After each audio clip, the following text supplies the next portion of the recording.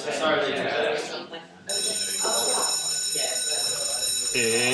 Tefl Waffle time!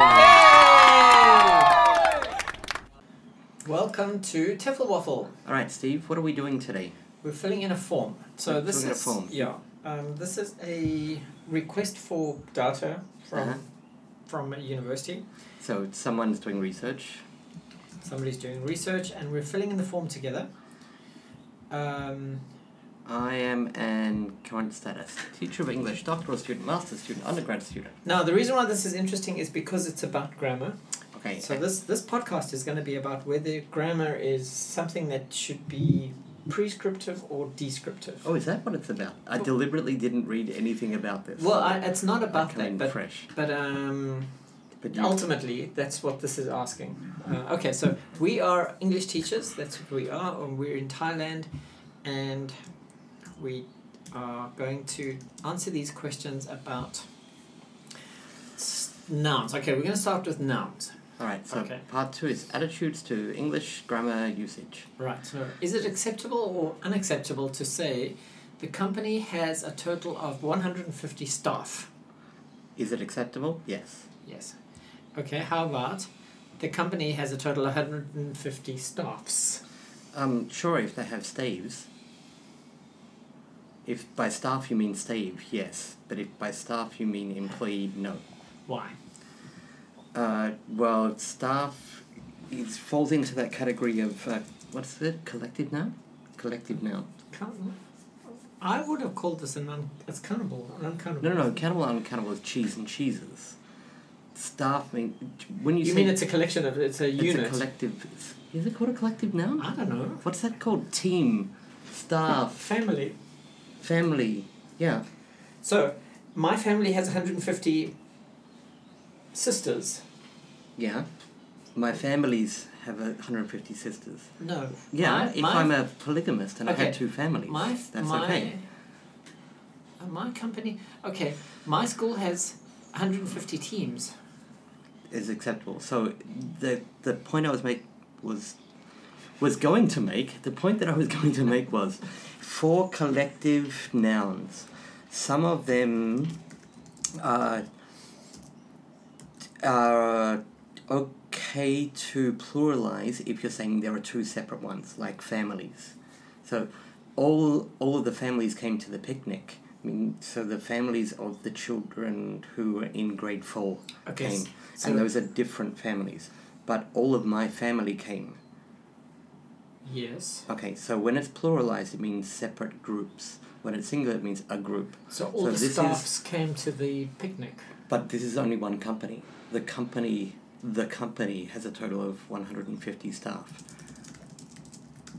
I'm going to type while we're doing this podcast, so you're going to hear the tappity-tap of my typing. Okay, so staff is a collective noun, and this is only one company. Okay. Okay. All right, so on to verbs. Are we Okay. happy with nouns? Yep.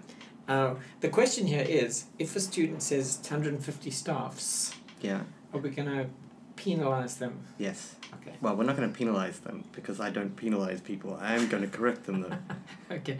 Max quitted his job No. last month. No. Max quit his job last month. Yes. Why? The past tense of quit is quit. It's an irregular verb. Okay, that's easy. I agree with that. Verb choose. Okay. I have chosen a present for my mum. As above. This is the same question twice. Wait, I haven't read it aloud yet. I have choosed. I have choosed a I have present. choose or I have chosen. Right. It's not acceptable. See answer number 2. Okay. Pronouns. He, she, and they. Yep. Ooh, this is... Every writer has their own writing style. Yes. There. Every writer has his/her own writing style. Acceptable. Number 2. Acceptable but clumsy. Why is it clumsy?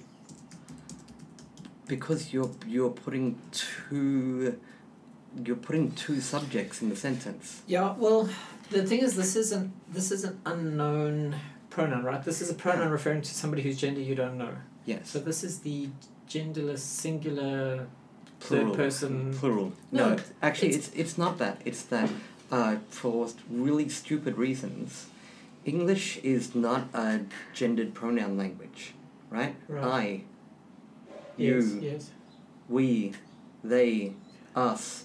But then for no good reason whatsoever, we have he and she and him and her. Well, there's another thing here as well. Okay, so Those are the only gendered ones. so somebody's at the door. Uh-huh. Okay, I'll let them in. Now it's Yeah. only one person, Yeah. but I'm using the plural pronoun to indicate the singular person. Because we don't have a non-gendered singular third-person pronoun in English. Anymore. Yes. What was it? Thou, thee, thy. One of those, yes.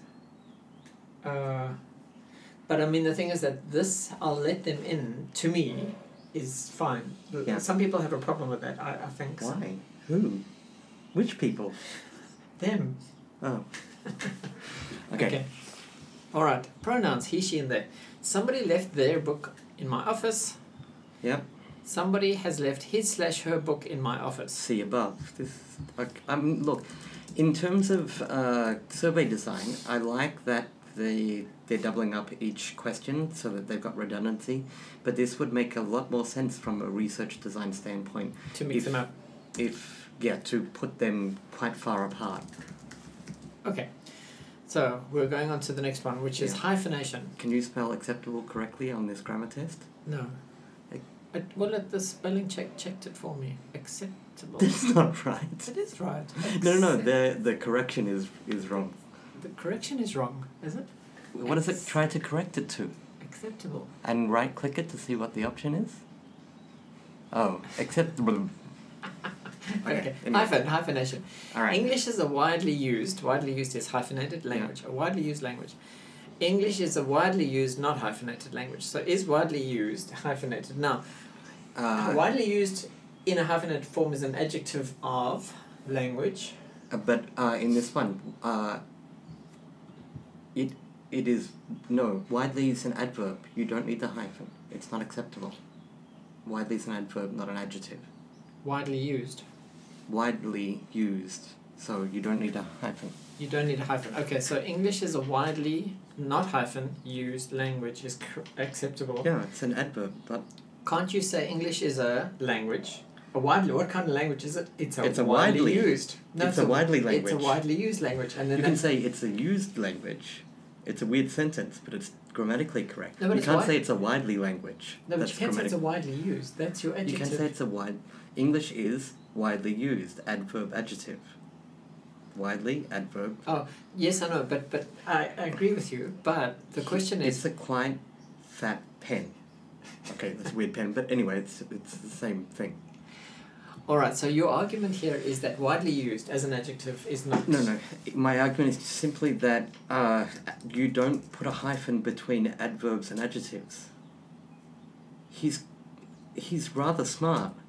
It's not he's rather hyphen smart. But he's a rather smart man.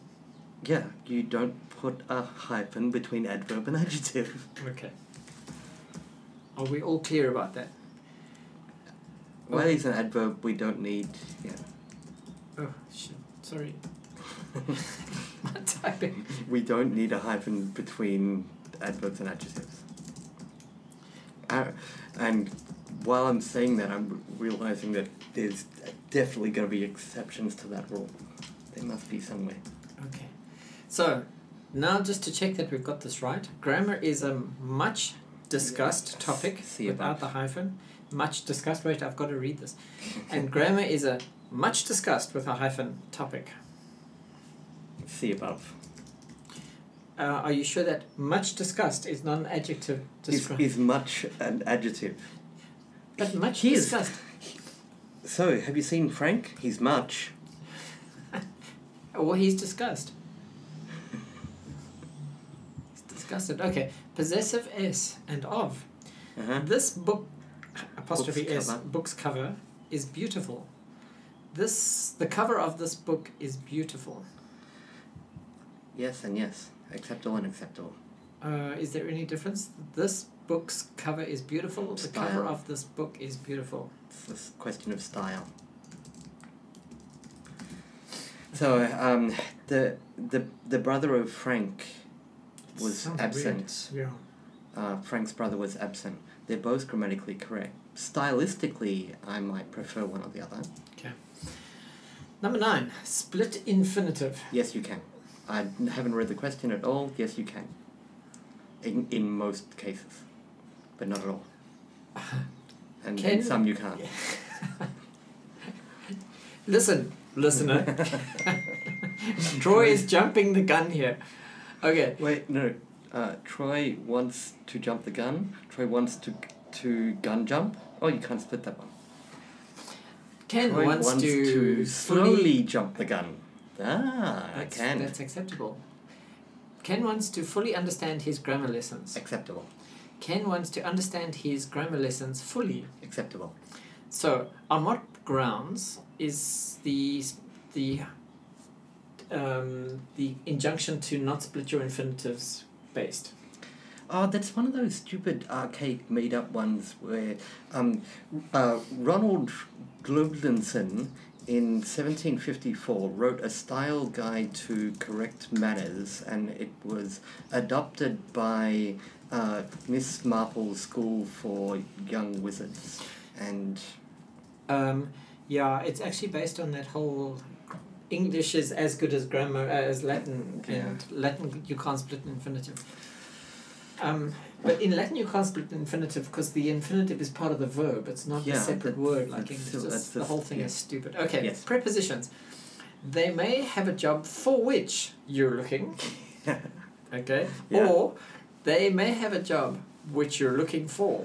So this is that you can't end a sentence in a preposition rule, which is see above. It's the answer from number 9. I know it's a different part of speech, but it's the same thing where that it's a made-up rule that has no basis in realism. So what is the basis for the... It's the same, it's the stupid Miss Latin Marple's thing. Latin thing. Okay, conjunctions. Uh-huh. Mm-hmm. Max tried hard, but he failed. Yeah. Max tried hard, full stop, but he failed. This is the stupid you can't begin a sentence with a conjunction. Right, can you start... However, people have been doing it for years. But I don't agree that this is the correct way of doing things. Although, I bet I could persuade you. How... Yeah, well... And anyway, let's move on. Okay, so acceptable and unacceptable. Yes, okay. So, starting a sentence with a conjunction is not a problem. Is not, no. Starting a sentence with a conjunction is not only acceptable, in many cases it affects the semantics of the sentence. Now, I remember when I was a kid, we were told, specifically and directly by our teachers at our very British school that I went to, not to begin sentences with and so or but. And I bet your teacher did it all the time. Yeah, but okay, in spoken grammar, yes. But in formal writing? Absolutely. It has weight. It gives more weight to a sentence sometimes. Mm. Although John hadn't been at school for weeks, he passed the test. No, okay, but that kind of conjunction, yes. But how about the "but he didn't" conjunction? No, I'm not saying this because I disagree. I always, when I'm writing my blogs, for example, I love starting my sentences with "and" because it helps to contrast two sentences and it makes for smooth reading but in really formal, like if I was writing a dissertation, would I deliberately want to avoid this kind of... Ooh, that's a good question. Well, it is a very conversational style of writing. Right. So, I personally much prefer it when academic papers, are written more conversationally rather than gobbledygookly. Okay.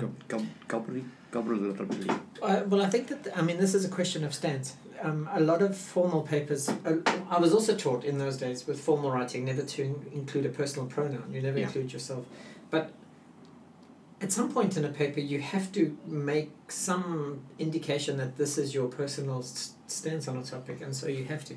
Okay, we're going on to number 12. Without saying things like, the writer of this paper yes is of the opinion that... Yes.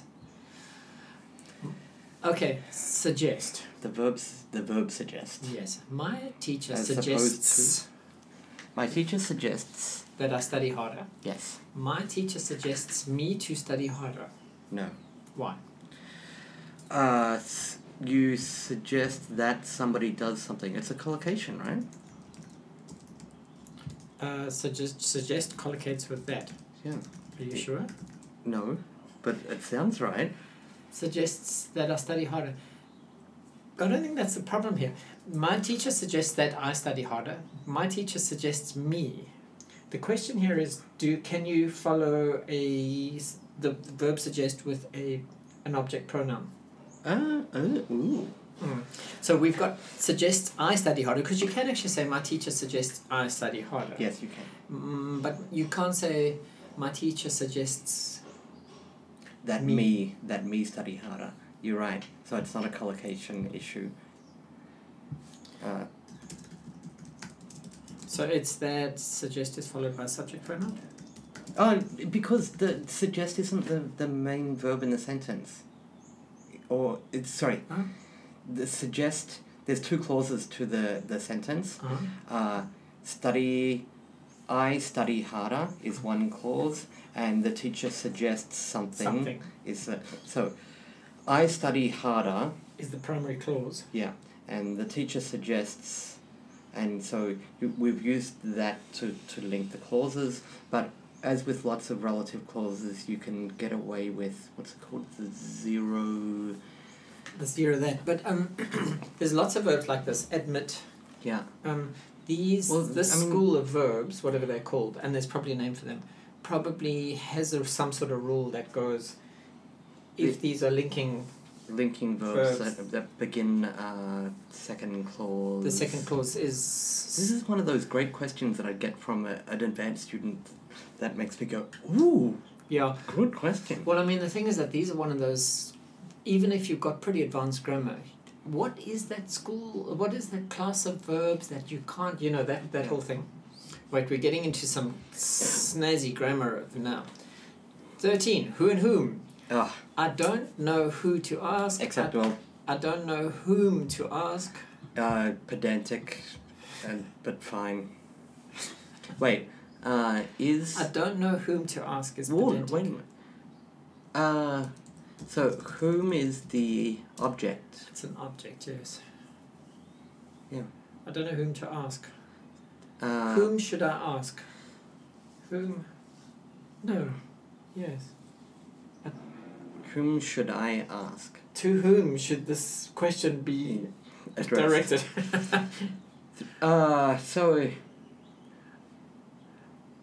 Yeah. To whom? Well, I mean, I don't know whom to ask. It sounds strange. It sounds stupid. I don't know whom to ask. Ask him. This is the way I learned it, okay? If the answer... is me or him, then that's the object one. It's an object. So I don't know him to ask is still wrong. So No, but the answer is you must ask him. So that means that the question should be whom. Yeah. Yes. So because I'm going to ask him, the question should be whom. But I'm going to ask him... That's right, him. Yeah. Whom, yes. But acceptable. It was given to whom? It was given to him. That one, whom is correct because it's an object. It's pedantic, but it's correct. It was given to him, not it was given to he. So when it's an object, it can be whom. It was given to whom? Oh, yes. Well, the thing with this is you want to be standing in one of those gilded palaces underneath the grand staircase with your fur coat over your furry hat. To whom are you imagining? Who is it that you are envisioning? I just imagine that the only people who speak like this are aristocrats standing in their grand palaces. And I would say no, it's not aristocrats. It's people trying to be aristocratic and speaking like they think an aristocrat would speak. Ooh, overly correct. Okay, subjunctives. I actually don't understand subjunctives very well.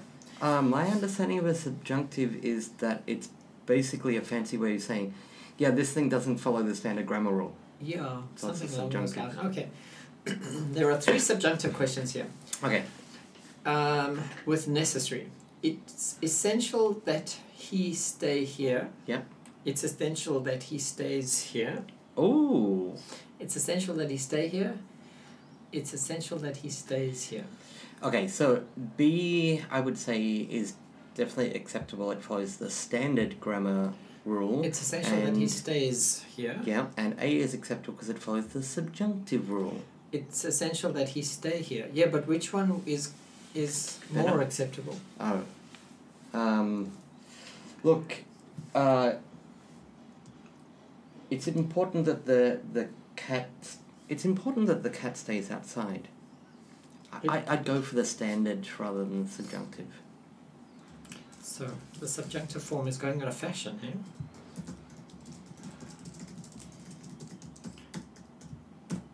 So it's essential that it's important for the cat. It's important that the cat stay outside. It's acceptable, but it's Sounds the subjunctive. weird, right? Yeah, it sounds weird. We advise that this book be revised. Yep. We advise that this book is revised. Oh, it's the subjunctive in the passive. The passive subjunctive. This is one of those things that when you want to frighten somebody with grammar, you pull out your passive subjunctive form and wave it around in front of them. I'm gonna say as with the above, yes. But the subjunctive is. Do you think it's going out of fashion? In a lot of cases, yes. I think the subjunctive mainly now exists in things that are like set fixed phrases. We advise that this book be revised. To be honest, I would use that more easily than we advise that this book is revised. Is revised. We advise that this book is revised. Is revised. So that sounds weird. This is a question of Chomskyan intuition, is it not? Are we just intuitively working our way through these? I'm trying to answer instinctively and Right. then think about why I'm answering. Right. Question 16, subjunctive. We suggest that he not stay. Yeah. We suggest that he should not stay. We suggest that he not stay. And we suggest that he should not stay. Wait a second. What? What's the subjunctive part? I don't get which. Huh? We suggest that he. Okay, finish the sentence. We suggest that he stay. We suggest that he doesn't stay. We suggest that he goes home. That's what I would say. I wouldn't say it, but but suggest that what's the subjunctive? We suggest that he stay. We suggest that he stays is the subjunctive. If it's not a subjunctive, it'll be we suggest that he stays. But the question is, can we put a modal verb in front of the subjunctive form? The subjunctive is the form of stay. Stays, yes. But that doesn't answer why they both got the subjunctive form of stay. Yes, but one's got a modal verb. And We suggest that he should not stay. We suggest that he not stay. Yeah. He goes to work. He should go to work. So after the modal, you don't conjugate the verb. Right. So then 16b is the non-subjunctive form because it's following the modal, and question A is the subjunctive very form. convoluted thinking. Well, I had to figure out what the question was about. Your argument is that after should you don't have the after should it has to be stay. You don't have an inflected form anyway. Yeah. He should not stay. He shouldn't stay. Yeah. We suggest that he shouldn't stay. We suggest that he not stay. So, A is the conjunctive form and B is the non-conjunctive form. Yeah. Subjunctive form, not conjunctive. I'm getting subjunctivitis here. Okay. So what do you suggest? What do you think? Fine. If you want to use the subjunctive, you can. Yes, but is it acceptable? I would say in this one, we suggest that he stays. It's so clumsy. We suggest that he not stay. Because the negative would be he doesn't stay. It still doesn't get conjunctified. Conjunctivitis. We suggest that he not stay. It still sounds like somebody standing in their grand staircase in their huge estate. But if we make it positive, we suggest that he stay, or we suggest that he stays.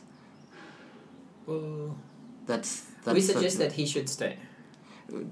Okay. Just make it the simplest sentence possible. We suggest he stay, or we suggest he stays. For me, it would be we suggest he stays. That would what that's Yeah. Okay. this is so confusing. I can't actually speak at the moment. We've really convolutified our subjunctification. So subjunctive, unreal and subjunctive. Number 17. If I were rich, I would buy a new house. If I was rich, I would buy a new house. So yes. This one is one that I genuinely despise for a very simple fact that this is on tests quite often. Yeah.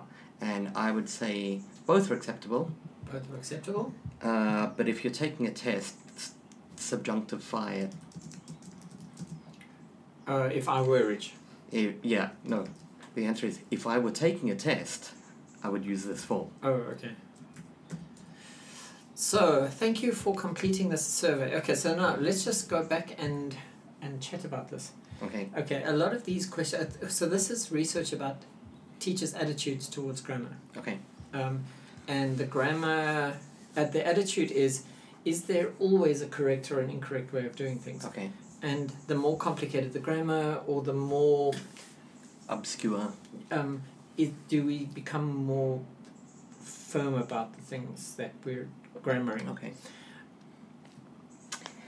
And the final thing then is, should we be prescriptive or descriptive in our approach to teaching and students' use? Yes. That's my answer. Yes, we should be prescriptive or descriptive. My answer is yes. Because? Well, my answer is already problematic. Yes. Be one or the other, because I'm not. I'm both. How can you be both?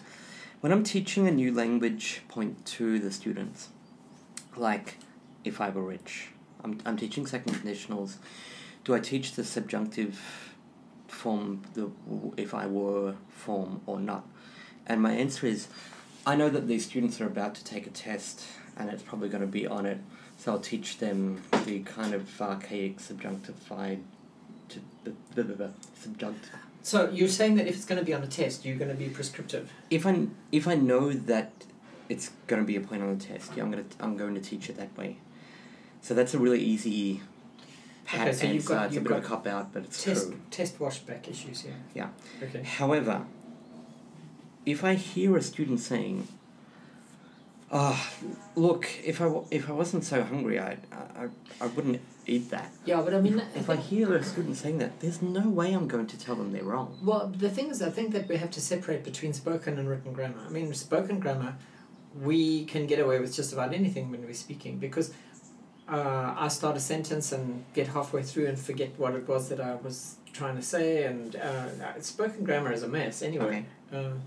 But it's the written grammar. If you're reading an email and somebody says, if I was in Thailand, I would be a lot happier. Are you going to take a point away from the student? No. My question is, would I notice, if it came from a native speaker, would I even notice? Right. And if the answer is yes, I'd notice, then I'd correct the students on it. If the answer is no, I wouldn't. I think it's wrong to be stricter on your students than you are on native speakers. If I accept it from my sister, I must accept it from my student. We've got the problem that non-native speakers people who are making mistakes with the language anyway, need a standard. I'm using the air quotes here, standard, to follow, because they can't feel where things are right and wrong. Okay, let me give you a nice horrible one. Because a nice horrible one. Yeah. So, because if I would have known this was what the conversation was going to be about, I might have thought about it beforehand. Okay. Is that acceptable? Yes. If I would have known. If I would have known, yes. Well, I had no problem with it. I have acute... every time I hear that, I go, If I would have that's known. terrible. That's a terrible sentence. If I had known, I mean the correct. Yes, I would have said if I had known. Yes, so would I. But if I hear somebody saying if I would have known, I have no problem. Oh, I do. Every time I hear that, I go, that's terrible. Why? It is a grammar instinct thing, and to me that's a horrible sentence. That's the same as the person who says, if I had of known instead of have known. If I had have known. So they've used OF instead of HAVE, Yes. which in speech is shortened to just our apostrophe VE. So I understand why the person is making the mistake, because I would have, okay. Yeah, I think maybe because I've been surrounded by student language for so long, my policing of grammar is, I don't have a high policing. Okay. I'm fairly relaxed, but when I'm with other teachers, particularly non-native teachers, like if there's a Thai teacher, I'm shocked at how strict they are. They get really red pennish about mistakes. And I don't think that they're mistakes. I mean, my particular view is language is an evolving, changing, growing, morphing thing. Yeah, sure, but at some point you have to say, what am I going to teach here? So I had a problem when I was writing my thesis and publishing my papers. I had a problem with the American-British thing, because you've got to choose one and then stick to it. But I don't know which is American or which is British. If I write familiarise with an S, is that even correct? Okay, yeah. And which one is it? You know, that kind of thing. And the hyphenation. If you hyphenate a word, or if you hyphenate two words, the spelling, the count makes it one word. Okay. The word count, so it brings down your word count, right? So the more hyphenation you do, the more words you can fit into your paper, basically. Okay. But then there's the whole thing of what can you hyphenate? Widely used. Well, yeah, that's an adjective. It's describing my language, you know? So... I would hyphenate stuff and then be wrapped over the knuckles by somebody for hyphenating things. So it's a 45 student class. 45 Adjective. student. So, but is it Noun. a 45 hyphen student? Because it's a class of 45 students. Or is it a 45? Okay, 45 hyphen. I could get behind the argument for 45 hyphen student. I could get behind it. I don't think...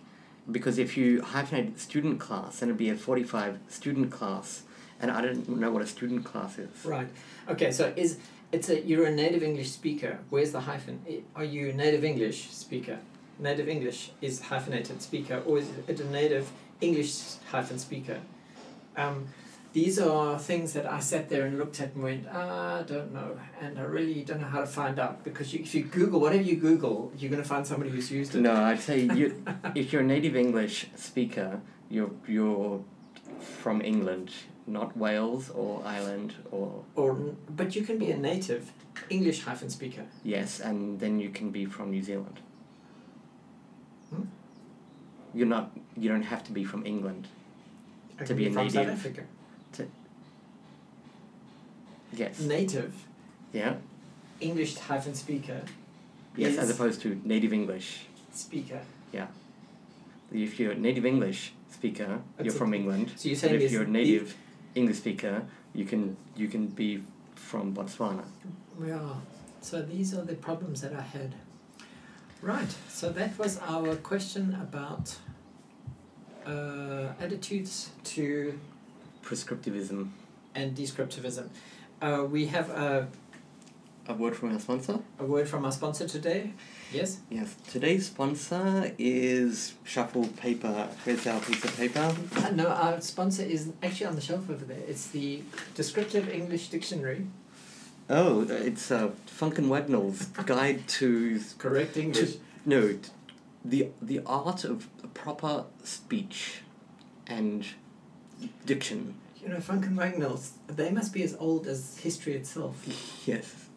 If there is a teacher if you're a listener to this podcast and you don't know Funk and Wagnalls, please write in and let us know so we can come and beat you over the knuckles with a feather duster. Oh no, we're just going to smack them in the face with a Funk and Wagnalls. Tough Waffle is proudly brought to you by the Non-Stop Wafflers, Troy and Steve. For any questions, comments, complaints, or queries, you can email toughwaffle@gmail.com or visit toughwaffle.com.